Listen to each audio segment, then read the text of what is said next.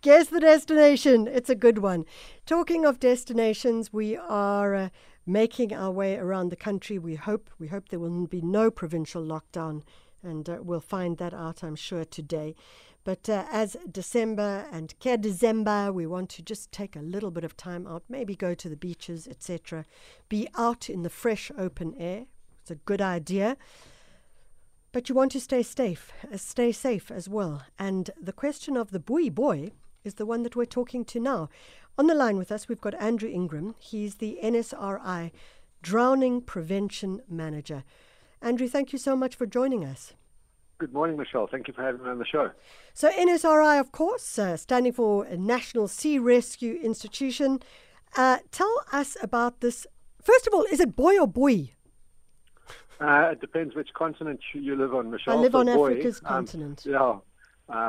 Buoy is how we pronounce it. I think the Americans have trouble with words like root and buoy. Yeah, right. But we can help them out if they need it. Yeah.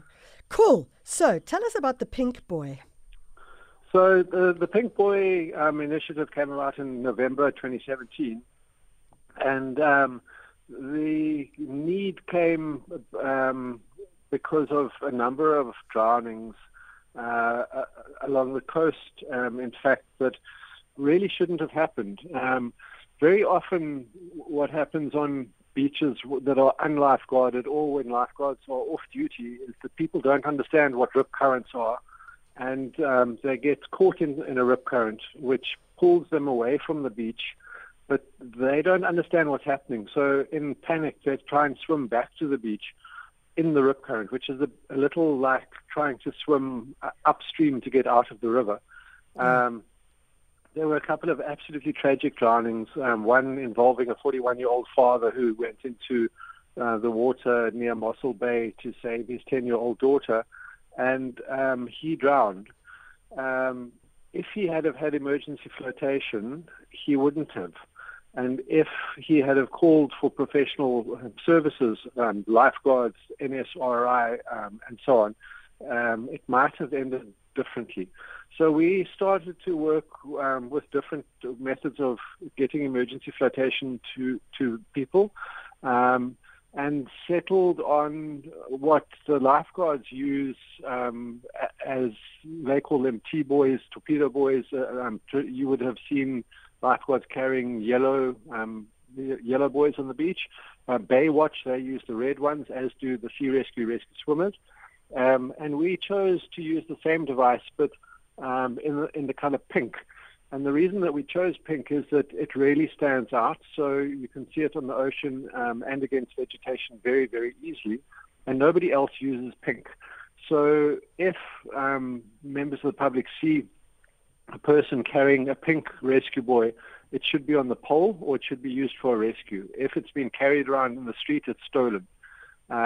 So that kicked off very slowly in November 17, and at about the same time, the World Health Organization put out a whole series of notices talking about public health and how to prevent drownings and what countries could do to try and solve the problem of these drownings. And two of the things that they said was teach people CPR and teach people safe peer rescue.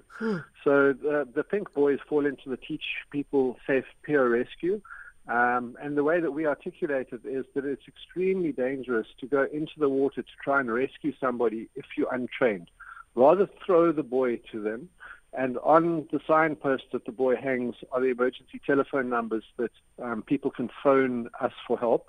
So the NSRI telephone numbers are there for the closest rescue stations. And if you are a trained rescuer, then you know how to use this device and it's there and ready for you.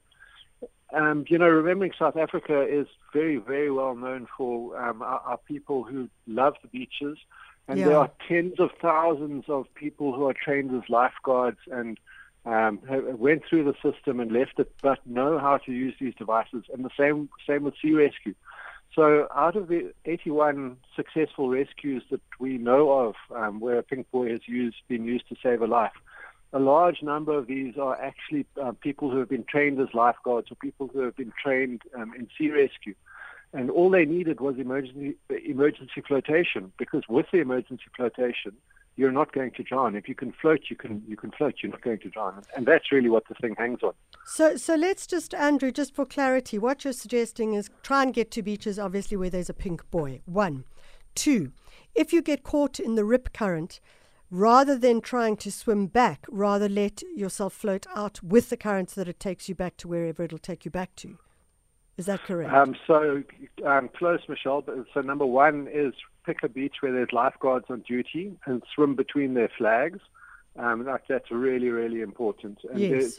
If you look at the enormous length of our coastline, it's not always possible. So then just don't swim unless you really understand the currents in that area and what happens. Yeah. So pick a beach where lifeguards on duty, swim between the flags. If you get caught in a rip current, then the biggest thing is don't panic. Imagine it like a river that is pulling you away from the beach. It'll never pull you under the water. It'll simply pull you away from the beach.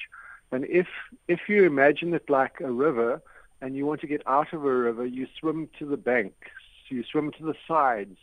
So you swim 90 degrees to the way that you're being pulled, not straight back to the beach. If that's not working, float, because what rip currents do is they pull you to the back line where the waves start to form, and then they dissipate. Put your arm in air wave, and if you see somebody in a rip current and you're not trained in rescue, then throw them something that floats, anything. Yeah. It could be a ball, it could be a surfboard. Ideally, it's a pink buoy because that's what they're designed for. And then, most importantly, call for help as soon as possible. So on the pink buoy signs are emergency numbers. But if you don't have that, then simply Google NSRI or Sea Rescue, and Google will give you the closest emergency telephone number. It's that easy.